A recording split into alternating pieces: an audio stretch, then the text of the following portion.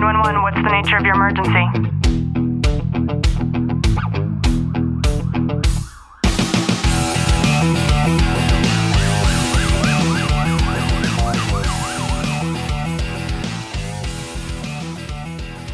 Welcome back to the Tactical Living Podcast. I'm your host, Ashley Welton, and today I am honored to have you again, Mr. Detective Baby Cowboy Welton. Thank you so much for coming upstairs and recording with me.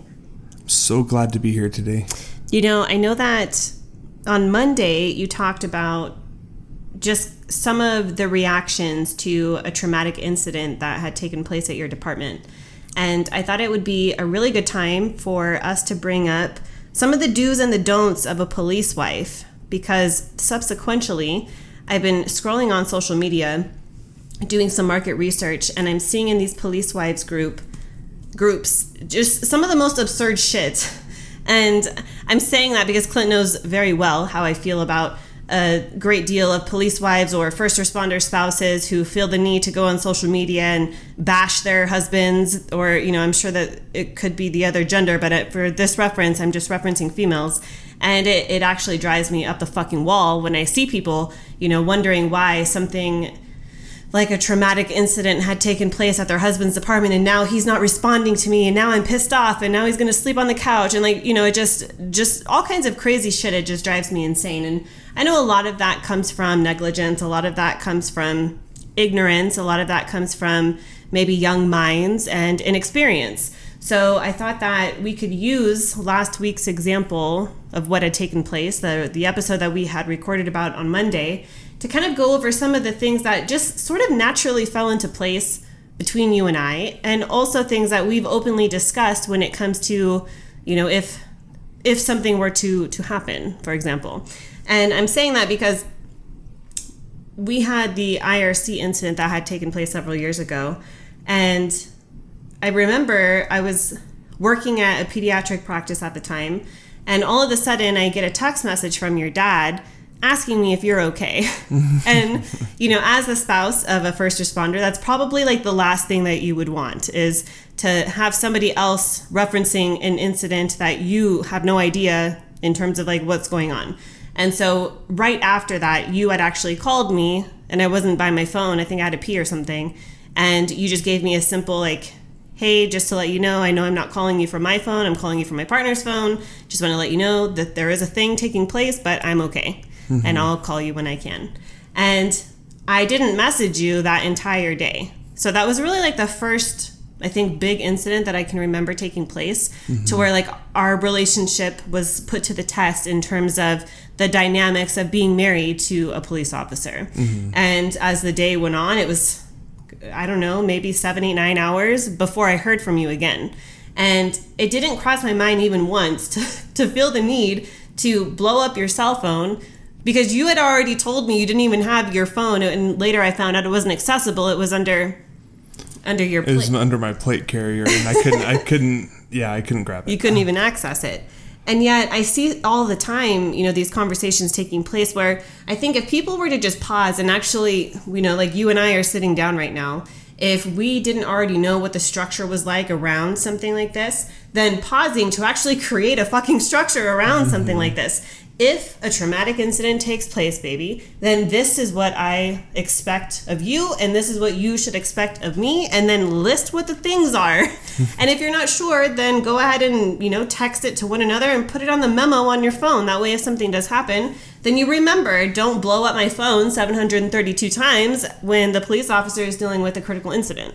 Yeah, because you got to remember, all that's going to do, and from my aspect of it, if I'm out at a scene and it's in underneath my plate carrier, like that, how it was in IRC, I can feel it vibrating, I can hear it ringing, but I can't access it. You know, I have a rifle in one hand or in two hands, and I have it stuck underneath my chest, and my phone's blowing up. Nor should you. Yeah, so it's something that where if it keeps going and going and going, it almost causes more of a distraction and a safety issue in those instances. And not all of them it's the same, but I mean, I could go on and on with a different type of incidents that we've been involved in, that where I can't text you right away, but you have that full understanding of I will text you when I can. And if I'm not texting you, you will hear from one of my partners that I'm okay or whatever else it may be. And I think that's probably one of the most important things. So if you're listening to this and you are a first responder and this is not a conversation that has been had with your spouse, Clint had once told me at the onset that if something were to ever happen to him, this person has my cell phone number at his department, this person has my cell phone number at his department, and they will contact me if something bad ever happened.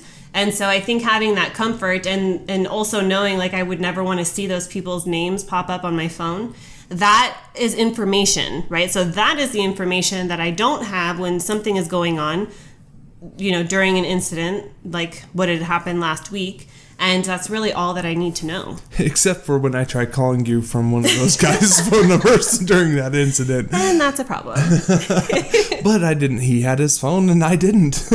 But yeah, I think that it is really important to have those conversations and to have that structure around what is acceptable and what is not acceptable, because all that this will turn into is, it could have turned into a dangerous or uncomfortable or even more distracting situation for you as a first responder. And I understand, like every wife should love their husband, but sometimes I think that it's difficult for the female especially to understand that in that situation, it is not about you. Mm-hmm. It will never be about you in that situation. And a lot of people might not like hearing this, but you need not be selfish during a situation like that. And I think if you were to just take a step back and realize the things that are taking place in that moment that are exacerbating the way that you're feeling about it, that are compressing it and making it feel like it's more and more about you, when again, it has absolutely nothing to do about you, then you might be able to do some things and take some action to make sure that you can lessen that sense of burden, that sense of me. And of course, what I'm going to say. The very first thing is to get the fuck off of social media when stuff like that happens. Turn off the news as well. Like it's a downward spiral with that stuff because you're just going to hear the bad stuff coming out and you're not going to find out any information that's relevant to you at that time. So why send yourself down that spiral? And exactly. And what happens with these females that I see is they'll sit there on their phones and they'll give updates or share updates with each other. And it's really not necessary because there's nothing that you can do in that situation. Absolutely nothing that you could do. And I think that given that situation, what you should be even more focused on, and I know that this is something that I do, this is something I did last week, is what can I do for him when he gets home? What can I do now for that time when he gets home to make things a little bit less stressful once he's here?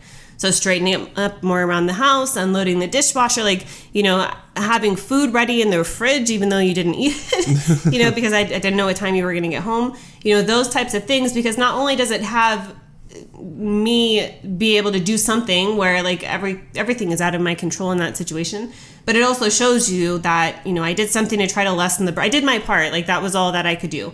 And if you are the spouse, essentially, like those are the only things that you can do. And if you're keeping yourself busy in that time of upset, that time of uncertainty, then it also allows the time to pass. Whereas if you're sitting there and you're scrolling on social media and you're hunting down information, most of the time you're just consuming misinformation anyways. And I think it's important for us to just recognize that.